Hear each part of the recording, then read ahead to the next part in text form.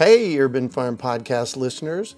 If you're as passionate about preserving the bounty of each season as we are, hey, I canned my first peaches at the age of 18, and that was a long time ago, then you're going to love what our friends over at Denali Canning have in store for you. They're on a mission to spread the love and knowledge of food preservation, and they're inviting you to join the journey for free. Right now, Denali Canning is offering free canning lids to anyone who wants to dive deeper into the world of food preservation. Yes, you heard that right, absolutely free. It's the perfect opportunity for both seasoned canners and those curious about starting. Denali is about quality, reliability, and supporting the canning community, ensuring that you get the best results every time you preserve. So why not give it a try? Visit denalicanning.com/free to claim your free lids and start your preserving adventures today. That's denalicanning.com/free.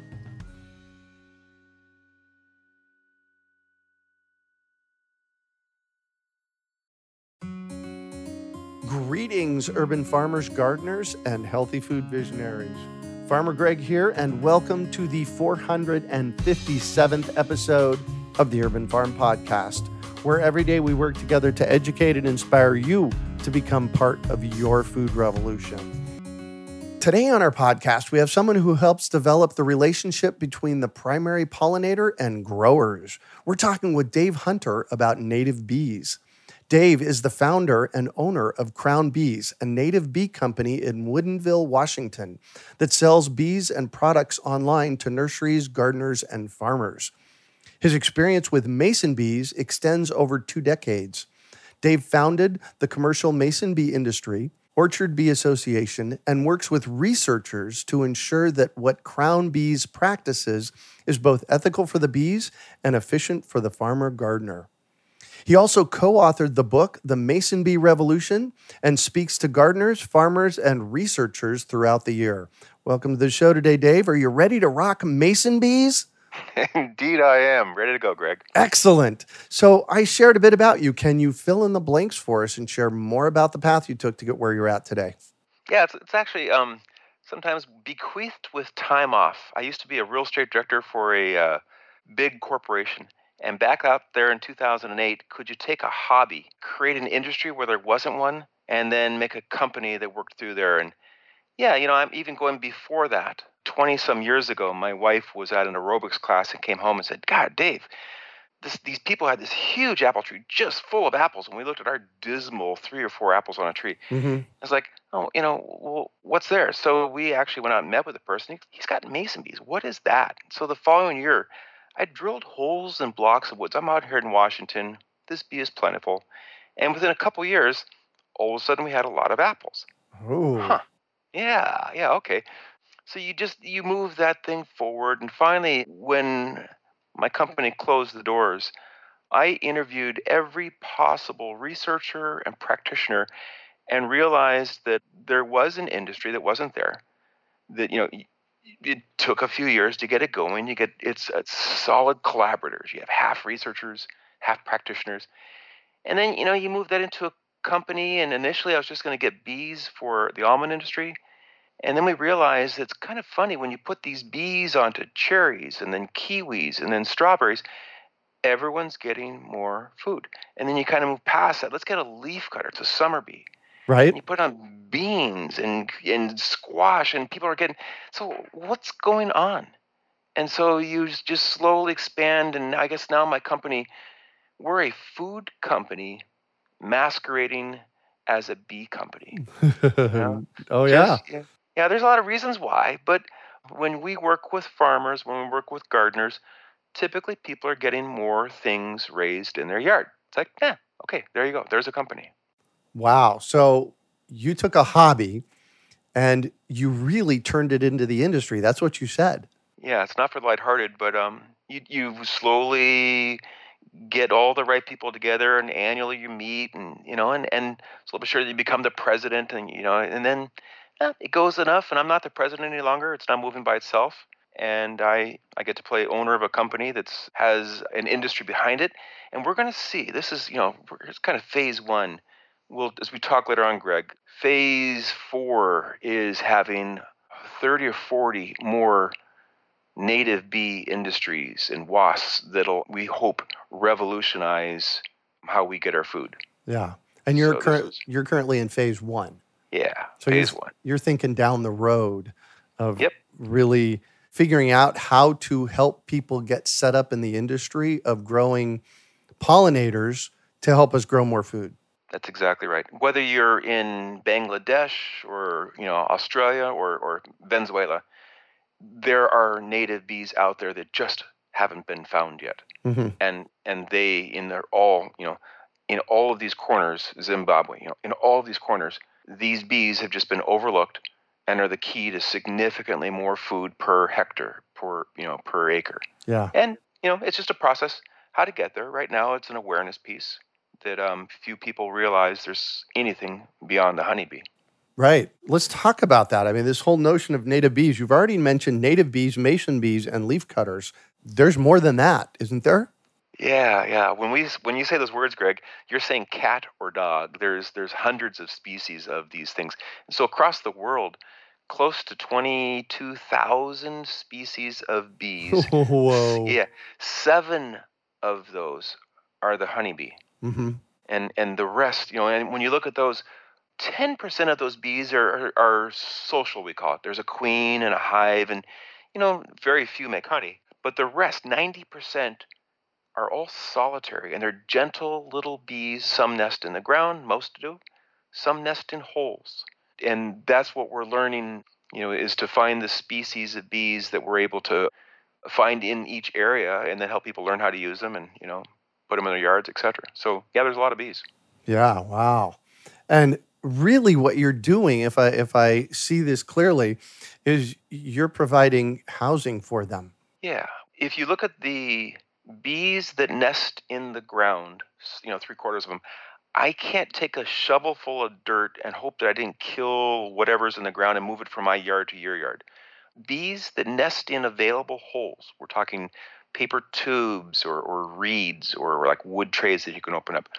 I can find them in my yard and move them across the county to your yard or to your farm. And so to us, the hole nesting bee has value that we're able to position them where we want to. So it's a good sliver. Probably 25% of those bees, maybe in North America, about 1,000 species of hole nesting bees are out there.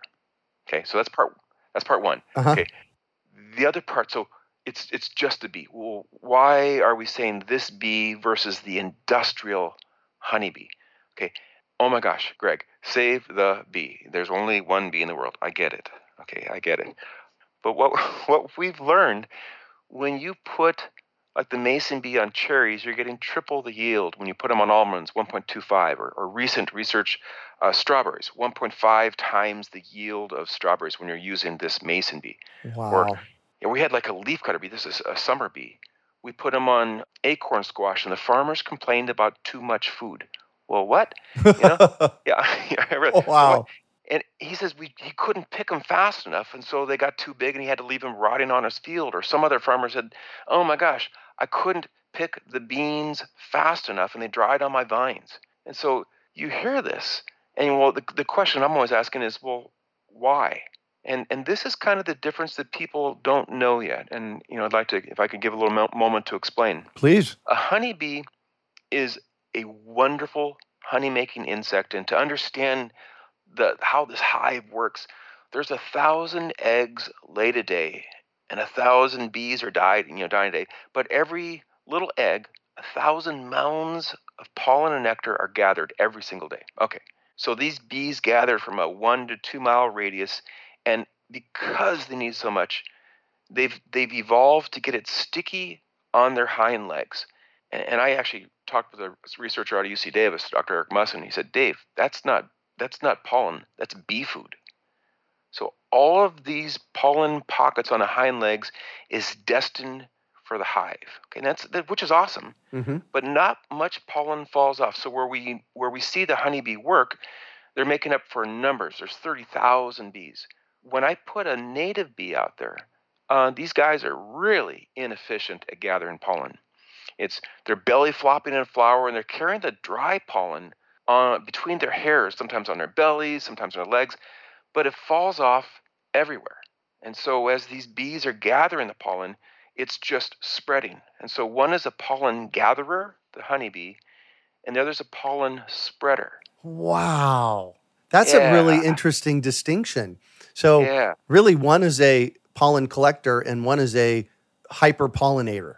yeah, yeah. And the other kind of key difference too is with that honeybee, they've got this. They're so sophisticated. There's a waggle dance inside the hive, and you watch the dance, and the angle of the dance matches the sun and the length of it, and how far it ought to go. So these bees hit a source of pollen, and they stay there on that load of pollen until that tree is empty. Back to the hive, back to that same source till it's gone. And so they're very source oriented. The native bees, they start off out of their hole or their ground, and they meander in a, I don't know, 300-foot, 100-meter radius and come back. So they've got a huge cross pollination ability as that pollen's falling off in a circuit. So those two differences, pollen spreading and then meandering, has these bees as better pollinators. Now, I'm not saying they're a better bee because there's no honey, there's no wax. Right. Baby, these guys can pollinate. And so, that's where we're just trying to reach the public, reach the farmers. There's more than one bee. Try this out. Yeah. Well, and this, you may have seen, I'm talking to all you people listening out there, you may have seen a mason bee block. And, I made one years and years ago. Talk to us about where mason bees live. These types of bees that are going into available holes, there's small bees, medium bees, and big bees, and they go in small, medium, and large holes. Okay. So what these bees are doing, they're gathering their pollen and a little bit of nectar, maybe 30 trips, gets about a pea-sized bit, and they've been stuffing that deep into that little hole. And then they kind of mash it together so there's a little pollen mass there. They lay an egg, and then they seal that little egg chamber with something.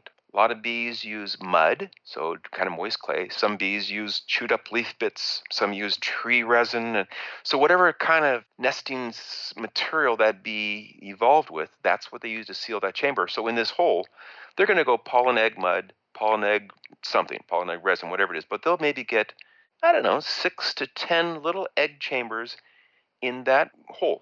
And then really, it's kind of sad. 4 to 6 weeks, that's all these bees are alive. They're dead. And those eggs that they laid in those holes are next year's bees. Kind of Next simple. year's bees. Yeah, so they're only out flying for a period of time. Some bees show up early spring when the dandelions are there. Some bees show up around the blueberry period. Some bees are showing up deep into August. And so that's when they're alive for 6 or so weeks, and then boom, gone. And so nature has these bees showing up at different times of the year to take care of the pollen. Kind of cool. Right, exactly. So, I know bee blocks are deep. They can be 4 to 6 inches deep. So the bees lay these eggs. What happens to the eggs in the back? Okay. Because there's, maybe 6 or 8 bees in front of them in a straw, really. Yep. So nature does do this nicely. The bees on the deep side of the hole, the far end of the hole, are females. So as the mason bee or leafcutter bee is laying the egg, they can choose to fertilize an egg. Up there's a female. So the inside ones are females. The outside ones that are easily pecked at by birds or whatever, those are the males. Okay. At about the right time, the males come out a little earlier, just whatever temperature pulls them out. Sometimes it's humidity. The boys come out just a little early, and a day or so later, the females will come out there, and they just sit there and they wait, and they might even they have a cocoon that there's a life cycle that we can maybe chat about later, but they're in a cocoon.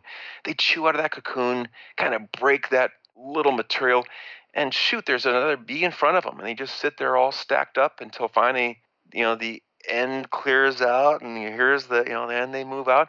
Or sometimes someone's dead in front of you and you just have to kind of chew past that little carcass and get out. Just kind of a tough world to be deep in a hole, but they tend Yeah. to work it out. Isn't nature amazing? Yeah. And do they need our help? No. Yes. You know, where I my walk, Greg, people kind of say, don't let the bees do their thing. And where my stance is, if you back out 1,000 years ago, there wasn't a lot of pollen around us. In fact, the pilgrims who brought the honeybee introduced the dandelion from Europe because there wasn't enough pollen in the New World. Okay, so Wow. there wasn't a lot of pollen. There probably wasn't a lot of bees. There were bee species, but not a lot of bees. And then you kind of fast forward into us. Oh my gosh, we got such a huge pollen load, and it's our roadies in our yards, and it's our fruit and vegetables needing pollination. The bees weren't there a long time ago. We've we're putting a lot of things here where nature didn't have it. And so if you're going to maintain an artificial something in your yard, then you've got to add probably a little more bees than were there. Mm-hmm. And again, if you've added a lot of bees, nature's going to try to shut that down. They will with your yard with rabbits and, slugs and whatever. There's pests that impact the bees because I got too many bees in one place. And so we always ask our gardeners or people that own these bees to there's a little bit of maintenance at the tail end of the season. We ask to maybe open these holes that we open holes up and do a little maintenance. Here's the cocoon and here's some pests. There's a little bit of work that goes with it, but we're talking 15 minutes Uh-huh. once a year. So love that you're working with mason bees. And in the world today, there's a lot of concern over the loss of bees in general. What's your take on what's going on with that? Biggest piece, Greg, I believe, is that humans are causing the mess. Okay, Yeah, what's new there? yeah, when nature works against you, you know it. And you look at the honeybee, and I think there's 90 something diseases and pests and viruses and fungus and all the beetles and stuff. There's enough to say that we're doing something wrong. And if you were to deep dive into this, you've got too many bees in one tight space, and we've learned that the diseases and mites are being passed in the flowers to other healthy bees that then go to their own hives. Mm-hmm. And so I think the root cause of honeybee is too many bees in one place, but we need that because they don't pollinate well. Okay. But then you also kind of look into, we have a lot of housing and asphalt that kind of takes away a lot of the old bee space. Mm-hmm. And then you kind of throw into, we have a lot of toxicity out there in the world. The honeybee is able to fly through most of that stuff, whether it's pesticides or herbicides or whatever, and they're a really robust insect.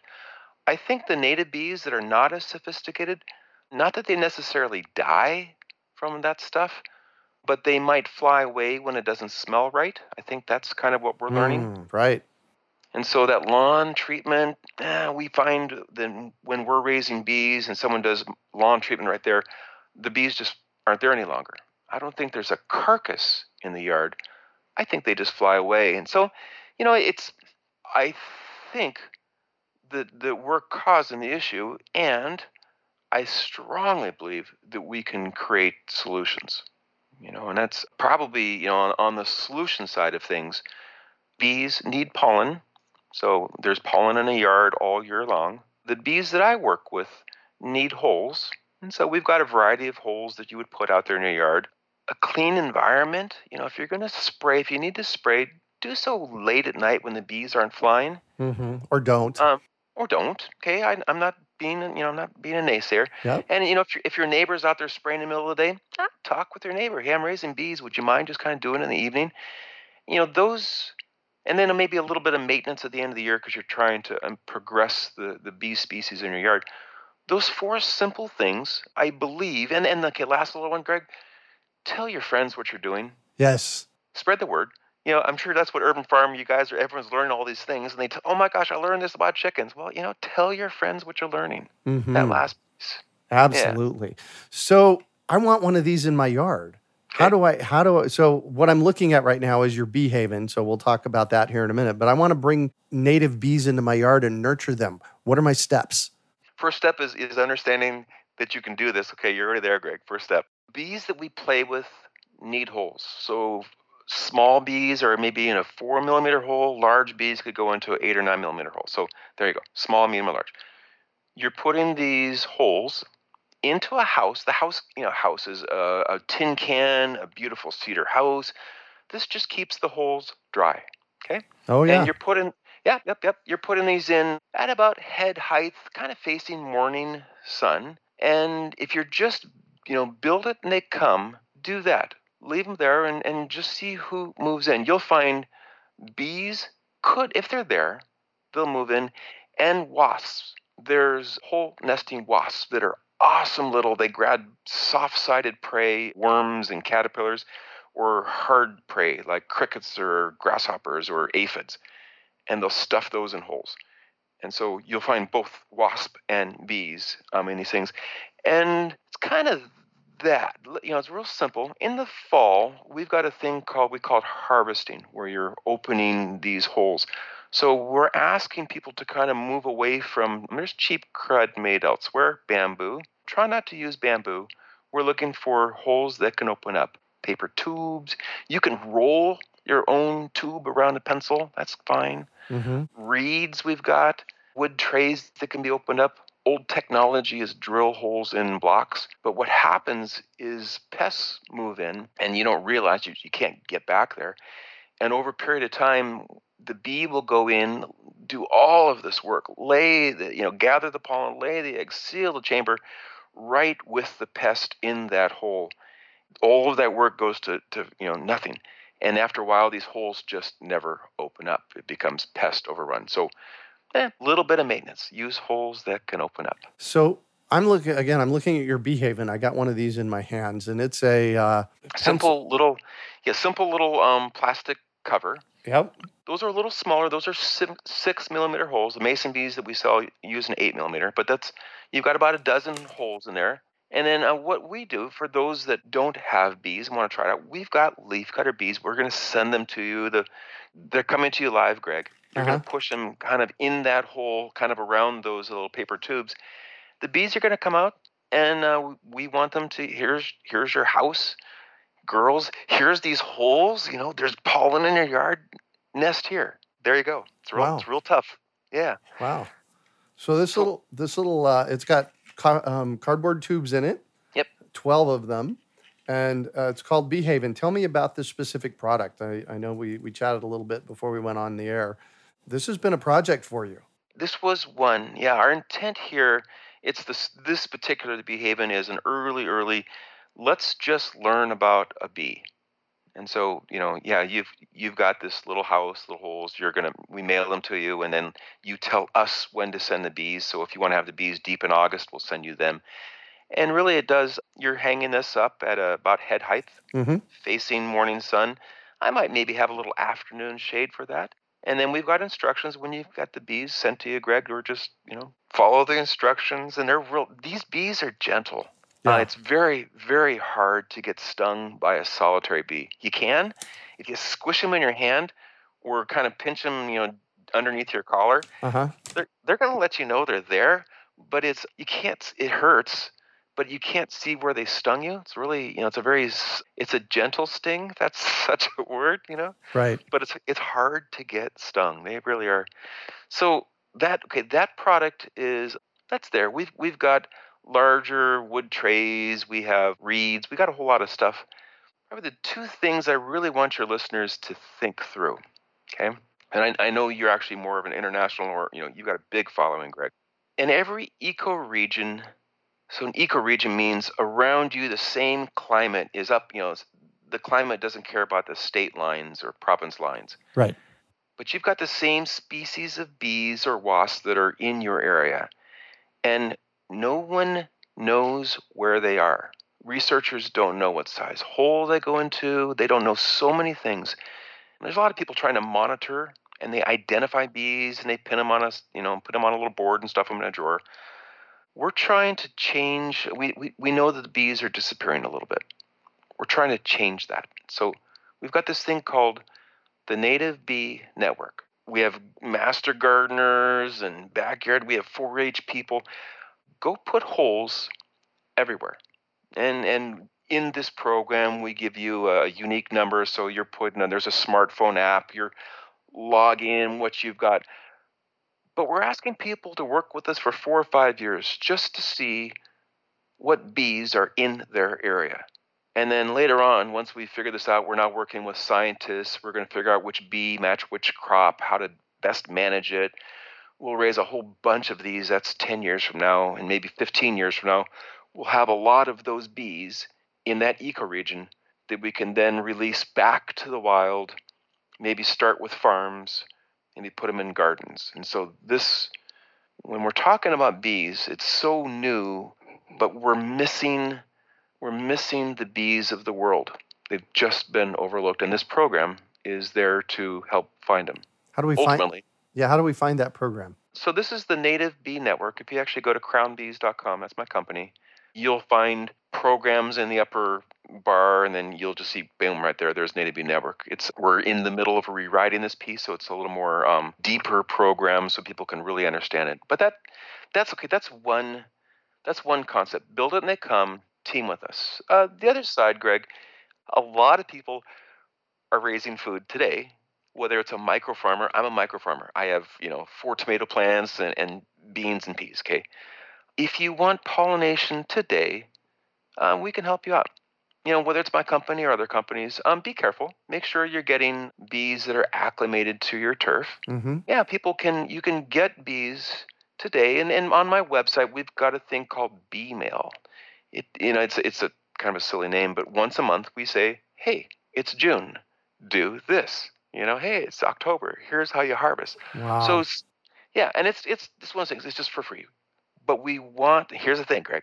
We need the people of the world successfully raising bees so that, okay, my company is giving you free stuff for your bees, okay? So you're giving me this later on one of our other programs.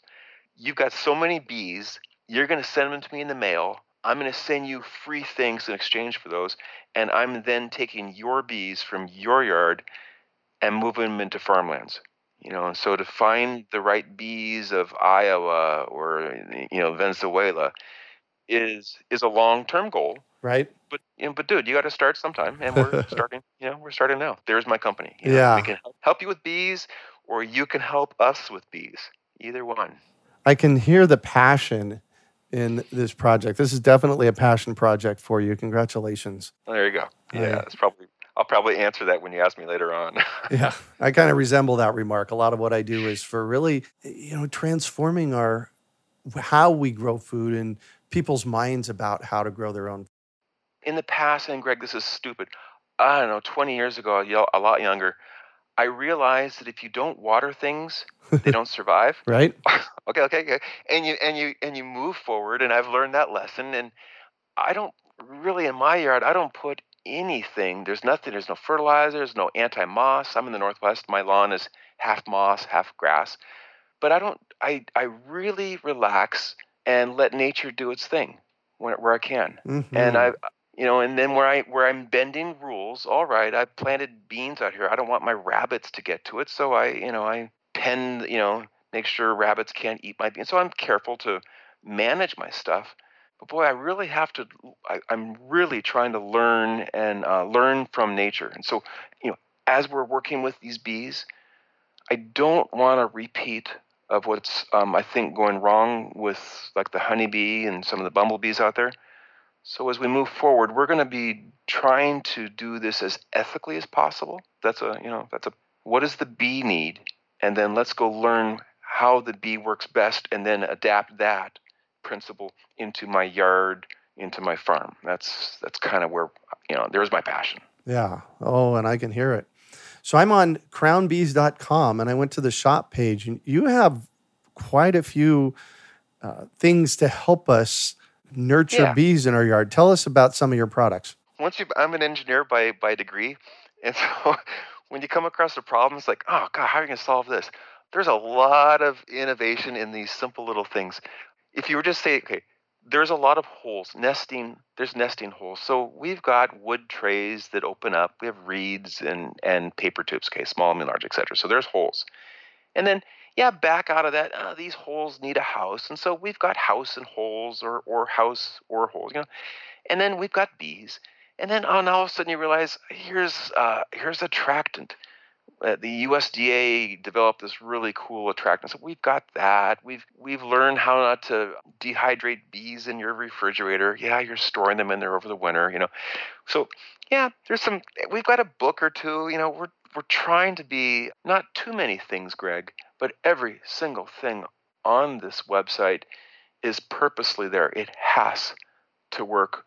I honestly just pulled a product. I had some really cool, the Bee Defender, and I had it out there for about a year, and I've got about 1,000 of these things still sitting in my warehouse, and I'm just going to throw them away because I can't sell. It worked, but it didn't work well enough. Yeah. So we're just going to throw it away because I have to sell absolute success. Things that work. So, yeah. So you'll find that's what the website there. It teaches. There's learn, there's programs, there's shop. It teaches, and there's stuff to buy. So do both. Yeah, and I'm just going to do a shout out. That's how I'll include you and me in this process, make these passion projects work. This is what moves them forward. So, yay. Tell me about the Mason Bee Revolution, the book that you wrote. I'm going to buy a copy right now. It's a couple things about writing books. This is actually it's a sad story. But I'm out there guest speaking at some huge something, and a publisher comes along and says, "Hey, Dave, we need you to write this book. Here's royalty." Wow, okay. And then about, 4 or 5 months later, "Dave, how's it coming with the book?" And I was like on page 10. Oops. Yeah. Yeah. She was, "Well, this isn't going to work." I said, "You know what? Here's your money back." She said, "Okay, well, no. We need the book written." So they found an awesome writer. Oh my gosh. So Jill, who really wrote the book, she took all my blogs, all our website, all my interviews. I proofed it 4 or 5 times. I mean, that's how you write a book. So it's a few years old. Every possible thing we knew about the Mason bee is in there, and it's in a tone that she's such a good writer that we get a lot of praise. It's nice to hear people say, I learned so much in a way that made sense. So yeah, you'll learn Mason bee, and leafcutter bee is a summer bee. So you'll learn those things in there. And then you fast forward, website has probably maybe even more current information. We're going to have Science Corner on there soon. How do you connect?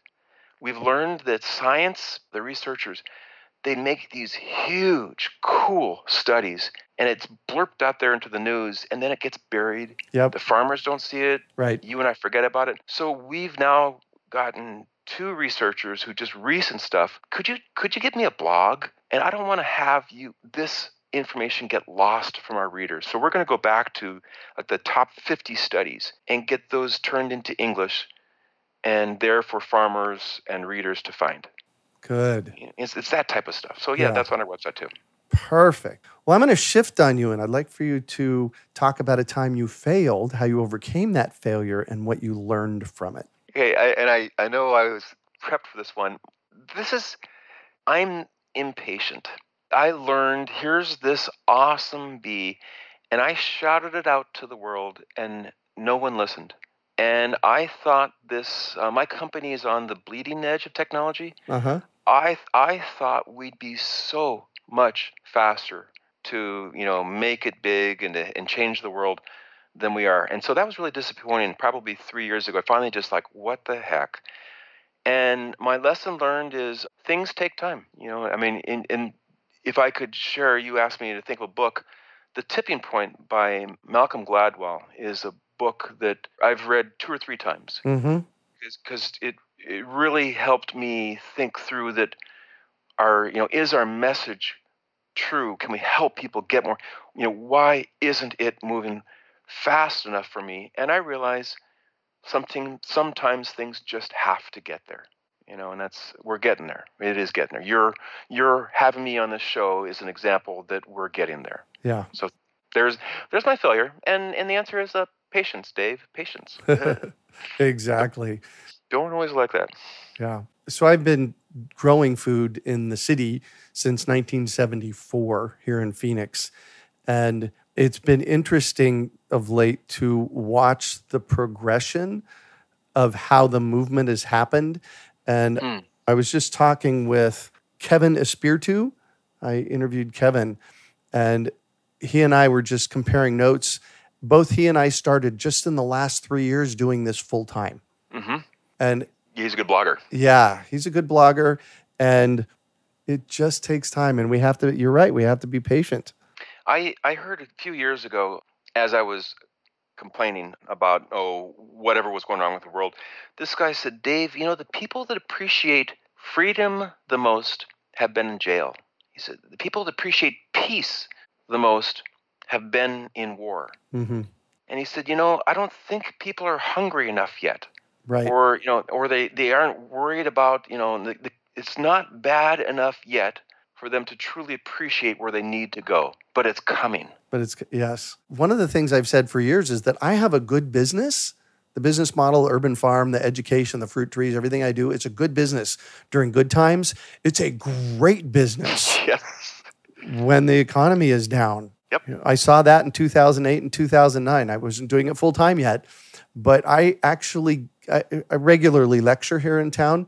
And during 2009, during a particular month when the market was tanking, I actually did a lecture at a bookstore here in Phoenix where I do it 2 times a year. I usually get 30 or 40 people. I had 267 people show up. Oh, yeah. Okay.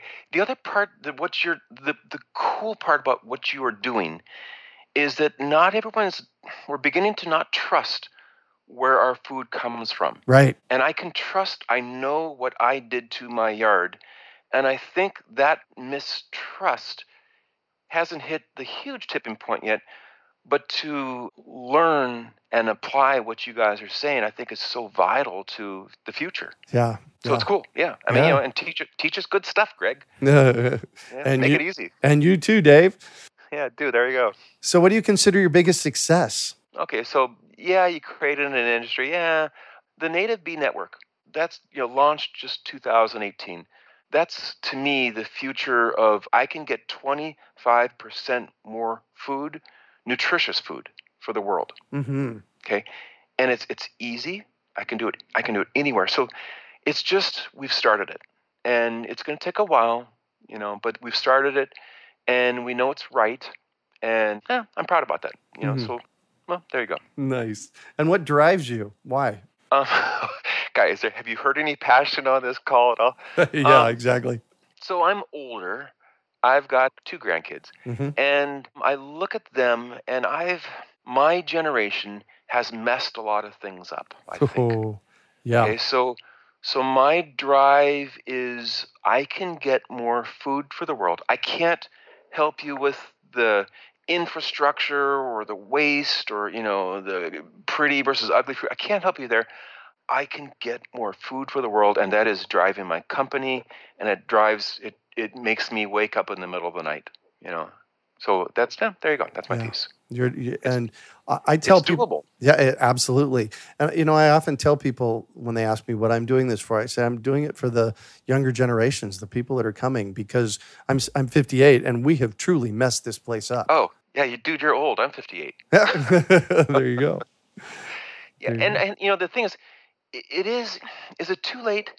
No, it's getting close to but and it's not bad enough yet. But I am an optimist at heart. The passion's there. And the more people we reach that catch that passion, and all it is just, it's a flame that if you speak well enough, you can light someone else's candle and they can pass that along. And that's what you and I should be doing. Yeah. Well, and I'll bet that you get people emailing you about this kind of stuff. Oh my God, thank you for yada yada. Yeah. We get mostly praise. And occasionally you get, like my bees flew off. Now what are you doing about it? It's like, Right. Okay, well, but yeah, I work in a company that I enjoy. I go to fun. Probably like you. I go to fun every day, and I enjoy the people at my office. I enjoy the phone calls, and it is not as fast as I'd like, but that's okay. Be patient. We'll get there. Yeah. Nice words. Nice job. So if you could recommend one resource for our listener, because you already mentioned a book, what would it be and why? Okay, so it is a funny thing. Years ago, as I'm interviewing researchers trying to understand this mason bee industry, the lead guy in the U.S., lead researcher, he said, Dave, let's not talk about mason bees yet. Go watch the movie Bottle Shock. and then call me back. Okay. And essentially, Bottle Shock, I don't know, was done in 2008 or something, and it was all about the California wine industry taking on the French wine, and blind testing finally has all of a sudden California wines were as good as French wines. And so, all right, I got it. So I went back to the researcher and said, hey, French wines is to honeybee as California wines are to mason bees. Ah, Yeah, he goes, that's it. interesting. There you go. He says the timing, he says they are better in so many ways, but they haven't hit their prime yet. Just patience, Dave. And that was, 10 years ago. Right. So there was, okay, now that I've spoiled the book, that or the movie, but that was my one resource. Is like, oh, there's an interesting piece of this whole industry. Yeah. And what one final piece of advice do you have for our listeners? Each yard and each voice can make a difference for the bees.